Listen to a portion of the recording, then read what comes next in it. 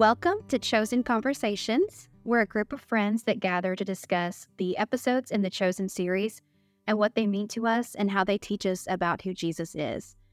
And today we're going to start off by discussing a very important scene in The Chosen, focusing on Jesus meeting the woman at the well.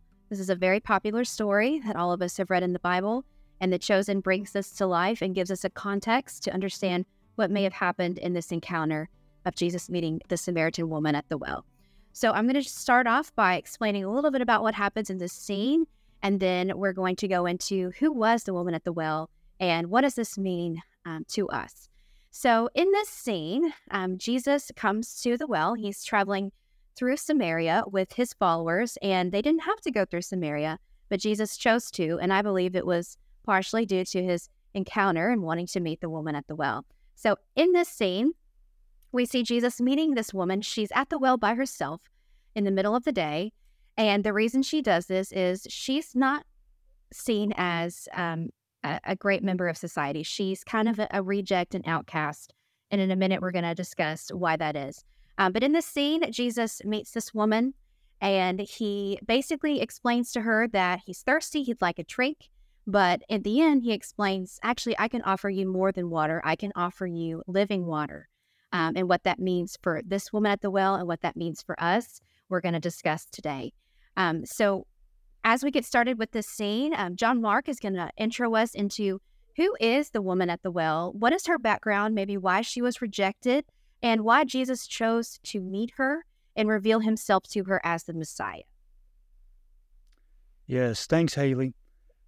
This is a really complicated story. We don't know a lot from the biblical text. We know that she's isolated. We know that she's had 5 husbands, and the one she's with now is not her husband. We know that she's ostracized in some way about that. But the intricacies of the story are really difficult to discern. For example, is this woman kind of an immoral woman, kind of a in-your-face, God, I'm just going to do what I want. I'll get another husband if I want one? Or is this woman trapped in some way? And I think The Chosen does a fairly decent job of picturing her as trapped. She's in a culture that doesn't give women the right to divorce. She's in a culture where women need to be connected to a man in order to have some support, in order to actually live in that culture. And so she gets cast aside or cast around, and she has to find a place.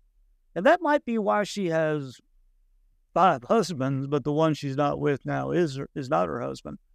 And in a way, the way The Chosen does this, I think, is pretty delicate because it's a lot of supposition. We don't know for sure. I don't think she's this overt, immoral, kind of ungodly type person. I think she's more what The Chosen depicts as a woman who, in her first marriage, was abused.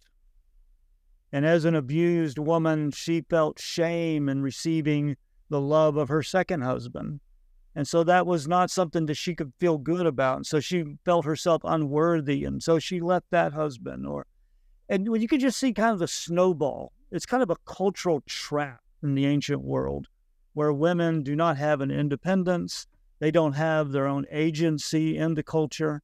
So that picture, I think, helps us because now she's a little, shall we say, stilted. She's a little, she's an abused woman. She is trying to figure her way in the world, and nobody is really receiving her, or no one is showing her any grace or mercy. And so when she encounters Jesus at the well, who is a Jew, yeah, she's kind of, yeah, you're a Jew.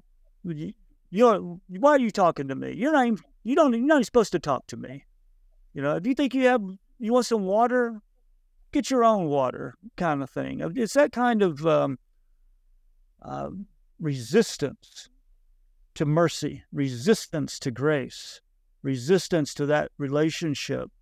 And Jesus has to kind of poke at her to open her up, to slowly open her eyes. First, he's a prophet, and then he's the Messiah. And she embraces that. And you can see the kind of 180-degree turn. She totally turned around. She was this resistant, harmed, abused, wounded person at the well talking to Jesus. And then she becomes enthralled and thrilled and excited and said, I've got to tell everybody about this. So that kind of change is what the Jesus story is all about, right? Jesus coming into a world, coming into a context where people are downtrodden, marginalized, wounded, abused. All they can see is the darkness in life, no hope. And Jesus enters her life and turns her life into a kind of hopefulness and a joy and an excitement. David, how did you see that? What did you see in that story? Yeah, I love what you're saying. And one of the things, as you're wrapping that up, one of the things I want to point out is that who was there first, right? We just talked that Jesus actually decided to go through that road and be sitting at that well waiting for her. That just means Jesus was there first. He was waiting for her, just like he today is waiting for us. Maybe you haven't found him. Maybe you found him a long time ago and now you're lost and you need to go back to him. And the message here is that he's always there. He loves us first, and that's why we love others. And we just gotta see it from that point of perspective, how Jesus was there first to offer her love and to offer her redemption from a world that she was not looked like a decent person. Another thing is what you were saying about she starts by calling him a Jew, and then she goes to calling him a prophet, and then she says, he's the Messiah, you're the Messiah.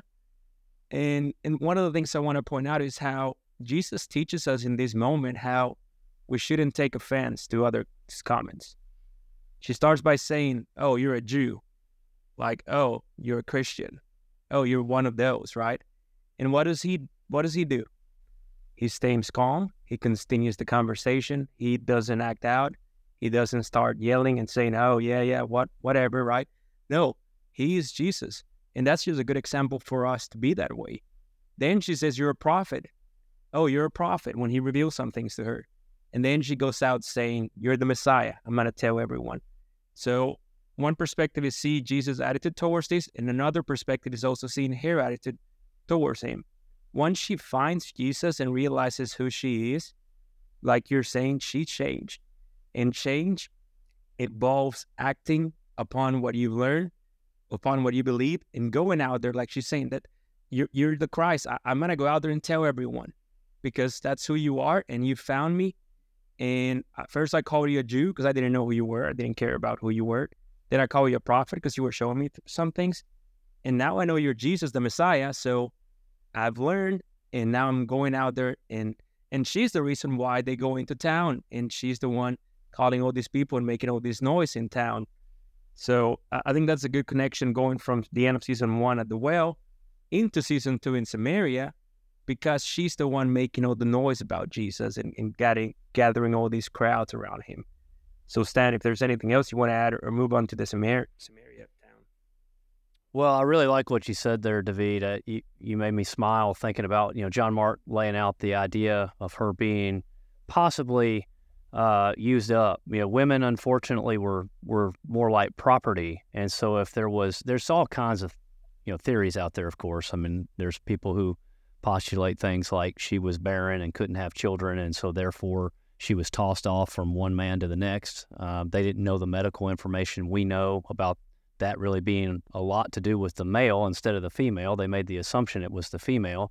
I don't know. We don't have any way of saying that's true or not, but it does seem, I agree with John Mark, it does seem like she's not this just rebel, I'll do whatever I want to do. She's looking for the Messiah, as you've said, and she starts hearing things that Jesus says, and she does a 180 right there in Scripture. And in the Chosen episode, she goes from someone who is hiding from other people to being the cheerleader to go get those people because she's so excited for them to come meet Jesus. And she says, I'm going to go tell everyone. And Jesus says, I was kind of hoping you would.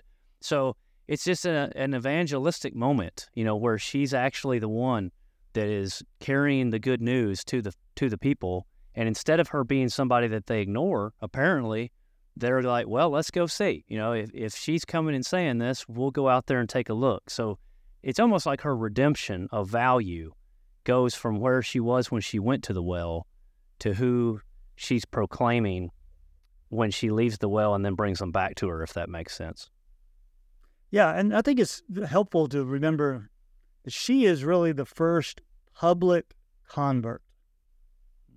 We've had some private occasions, right, with Eden and her mother, and so on.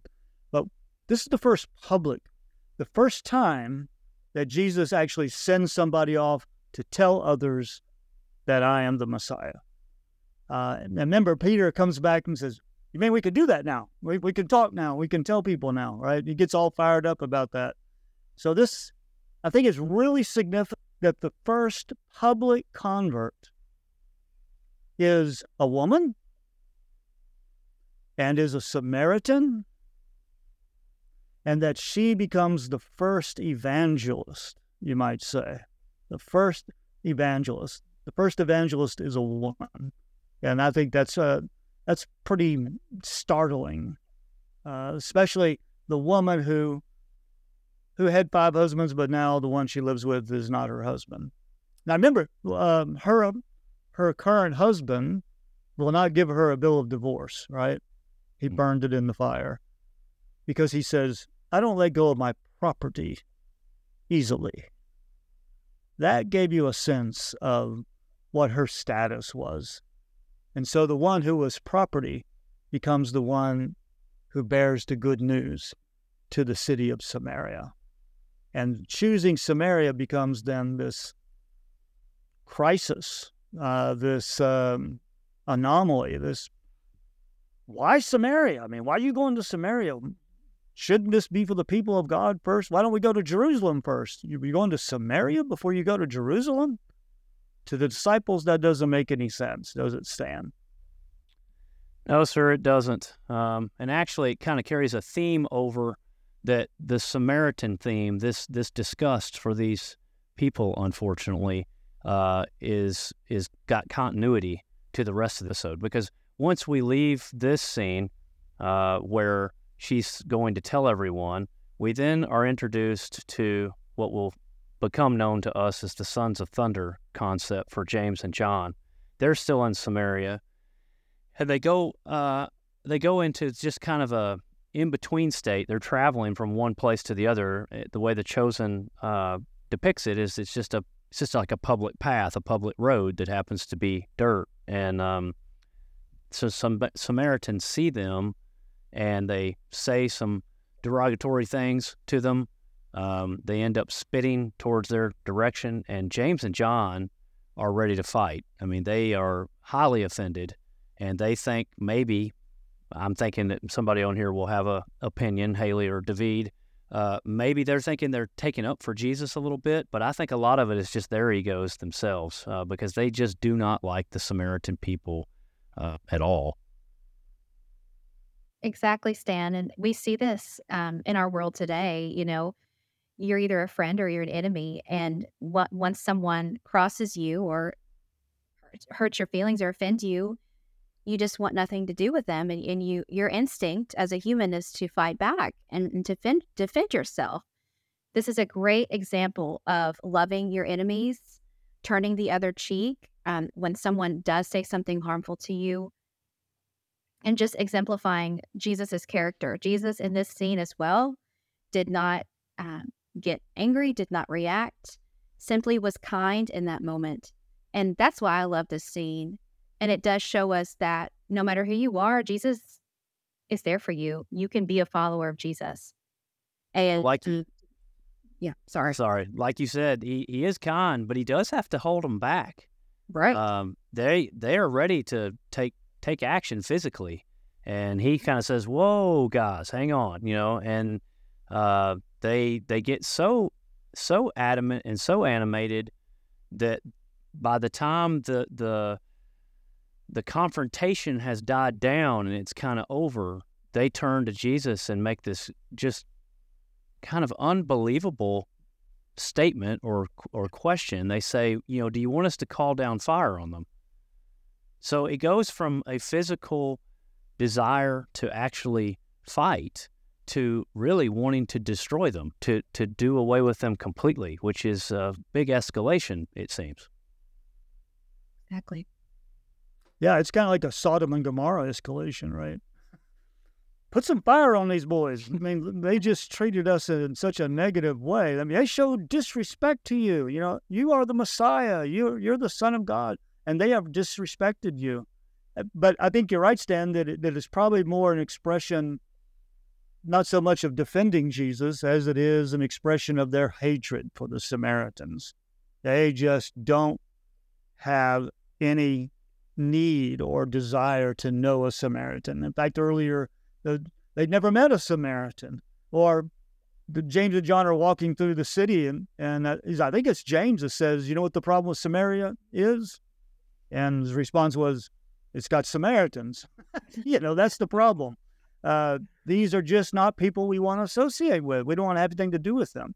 So when you have that kind of attitude toward a person, that they are outsiders, that they are non-persons, that they are traitors or people who are the enemy, and you dehumanize them, yeah, it's easy to call fire down because they're not human anymore. Mm-hmm.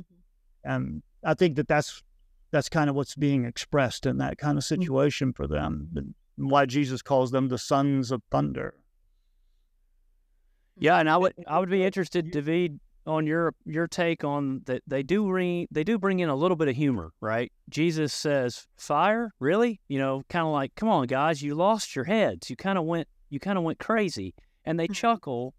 But then we still have a Samaritan thread going on, because then we get a scene where Jesus sends James and John out to do a task, which is to plow a field, and we see the rudimentary tools that they use to plow with, which is a lot of physical labor. And so they make a lot of assumptions that they must have been chosen for their strength, or because they're dependable, or because Jesus knows they'll do it right, or whatever, but they don't know who they're working for.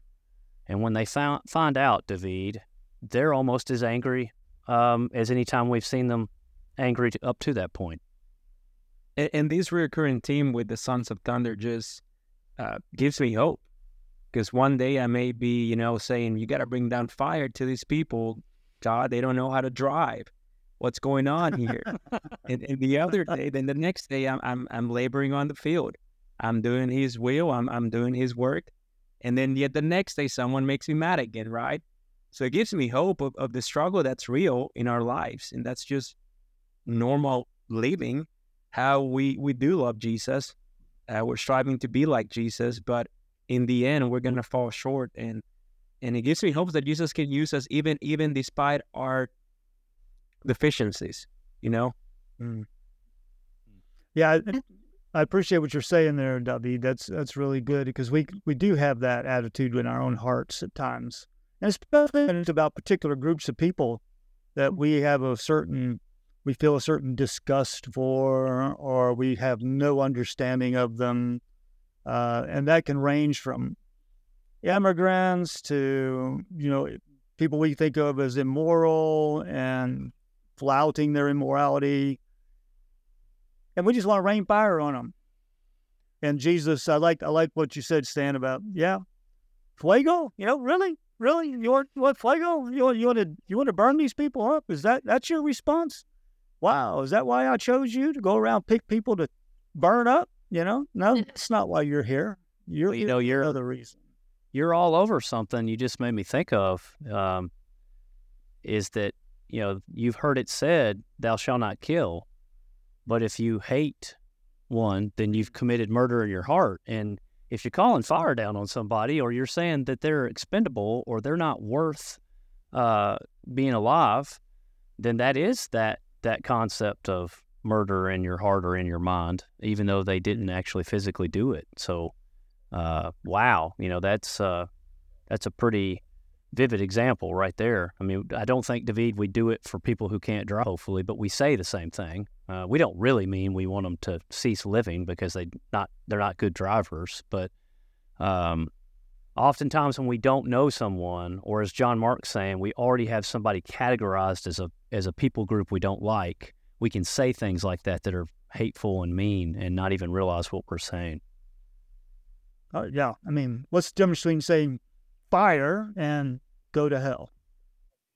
It just puts it into perspective and it teaches us, Jesus wants us to exemplify grace, because how often in our initial reaction do we say things when someone cuts us off in traffic, or we have a disagreement at work, or any situation in life, we just basically say, man, I really don't like that person. And you have these ill feelings toward them. But at the end of the day, is anything they could ever do to you, does that out-justify the grace that Jesus has showed us? It's just a really good example of remembering that. Like, we have to be forgiving and accepting of others because of what Jesus has done for us.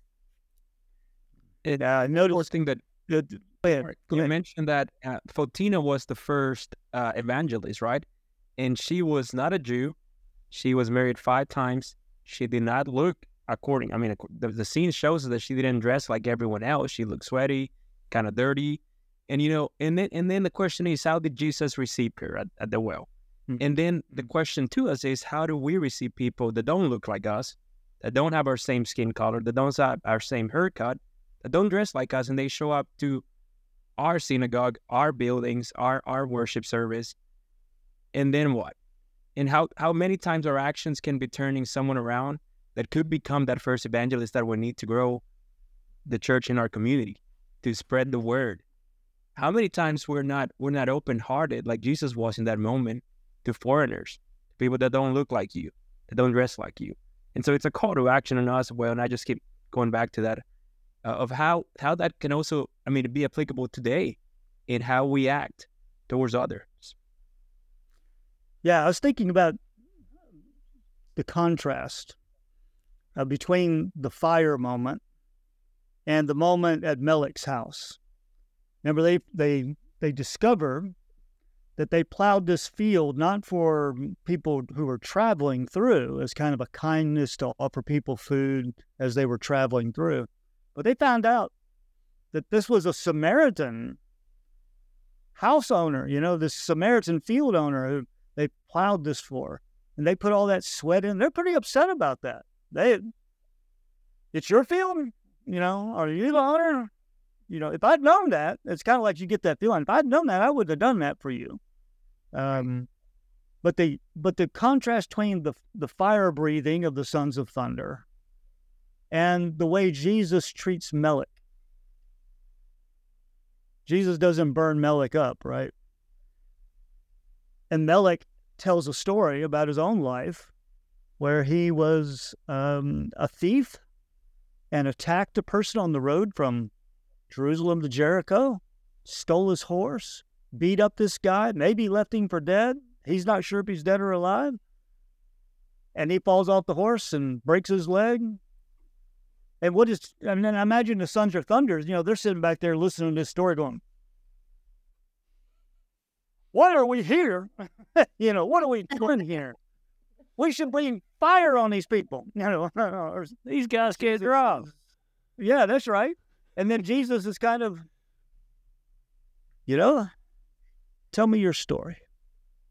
I want to hear your story. And there's grace for those who tell their story. The woman at the well tells her story, there's grace. The Melech tells his story, there's grace. There's not fire. There's grace. And I think that is a teaching moment for the Sons of Thunder. That fire is not the proper response. A gracious reception and redemption and healing of that broken leg.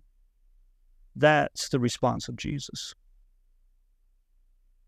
Yeah, you really did something there. I hope this is all right. I think one of the things The Chosen does to me is it makes interleafing of Scripture happen that I don't know that my brain has put together before, because it's based on searching for, I don't know if that was really, Melech. There's no biblical proof that happened, but it doesn't matter, because what happens is my mind goes to other places. Jesus says things like, forgive them, Father, because they don't know what they're doing. when they're murdering him, or the thief on the cross, you'll be with me today in paradise, forgiven. And what do? Our heads blow up and go, wait a minute, had he been baptized? Did he get down off the cross and didn't go get baptized? Did he do all the things he's supposed to do? And so, to John Mark's point, my mind goes to that scene that they invented. If you watch it carefully, Jesus just lays his hand on Melech that evening, and it's the next morning after Jesus and the disciples have left that Melech is getting out of bed and realizes when his feet hit the floor that Jesus has healed him through that touch the night before. And it's like what John Mark is saying, none of us deserve the love that he extends to us, and the compassion and the mercy and the understanding that even if we haven't beaten up a man on the side of the road, we're just as disqualified as the guy who has. And what he heals us of, he heals them of their deficiencies as well. So even to the point of saying, forgive them, Father, they don't know what they're doing, when they're killing him. So that would be the ultimate enemy right in your face, I would think. So hopefully that makes sense to you guys. It really makes sense to me. So hopefully I articulated that okay. Then as a practical approach, it also brings it back to, I mentioned how sometimes we don't welcome others that don't look like us, but also how are we treating them outside of our worship gatherings? What are we doing in our daily lives? Like Sons of Thunder said, if I had known, I wouldn't have done it. Well, we don't even do it. So we don't even do it. Know it or not know, we don't do it to begin with, right? So maybe that's a practical approach for us today on what are we doing, not only in welcoming, but in actually doing things for others that don't look like us as well. Well, that was, I guess, what I was kind of trying to say is, are we blocking others that are not like us from Jesus? When he would heal them, just like he heals us, we don't have the right to block somebody who sinned differently from us, looks different from us, talks different from us, or doesn't go along with our particular Christian tradition, dogma, or whatever. And we should not be a stumbling block to others to get to him, or someone that we might think is not worthy of him. Because you see the disciples just questioning, why do you care about the Samaritans? And you see even Peter just not even wanting Matthew to be a follower. And it goes back to, it's not our decision, and Jesus accepts everyone. It's just a great model for us to follow. It's a powerful scene when you take all that into account. It's not a scene that's in the Bible, but it is a scene created out of the stuff of the Bible, out of the stuff of the story of Jesus. It's kind of a construct of different theological themes and parables coming together in this moment, where Jesus brings his disciples to sit at table with a Samaritan family in their house. And that says a lot. Who did Jesus eat with? He ate with Samaritans, and he invited them into the kingdom of God as well. Go read Torah. Go attend the synagogue. Show yourself to God. Seek God, and God will find you. So that redemptive actions on the part of Jesus are not only for that person, but they're also to teach his disciples, this is our business. This is our kingdom agenda. Don't get caught up in your pettiness and in your prejudices and your biases. Embrace the kingdom of God. Or as he said about calling him Matthew, get used to different, right? Get used to different. Now, maybe in conclusion, I didn't ask y'all about this, but I think the humor is one of the striking elements of the whole series. I mean, the humor, Jesus' humor. Remember, they're going into the house where they're going to stay overnight in the city, in the rich man's house, and Plotina says, I don't remember, maybe it was the host who said, well, there's one room where the grandmother is a ghost there, haunting. One room is haunted, and Jesus says, ooh, I want that one. And Andrew says, not me. Yeah, it's kind of like Jesus and Andrew are the humorists of the group. And I really enjoy that dimension, to see the humor of Jesus. Even at Melech's house, after Melech has described how he broke his leg and because he was It was in the aftermath of having robbed someone and beat them up. And Jesus says, well, I guess we better get back to the city. But, we better get going. Somebody might rob us and attack us. And then he said something like, too soon? Yeah, he didn't get the big laugh, so he said, maybe too soon. Those kind of scenes are just wonderful. I mean, I just love the humor that is present. I agree, and I think somebody ought to call Dallas Jenkins and give John Mark's new T-shirt slogan, "The stuff of the Bible." We need that. That's great. Sisters, it's been good to be with you tonight, and thank you for listening, and thank you for sharing around the table here. May the grace of our Lord Jesus Christ and the love of God and the communion of the Holy Spirit be with us all.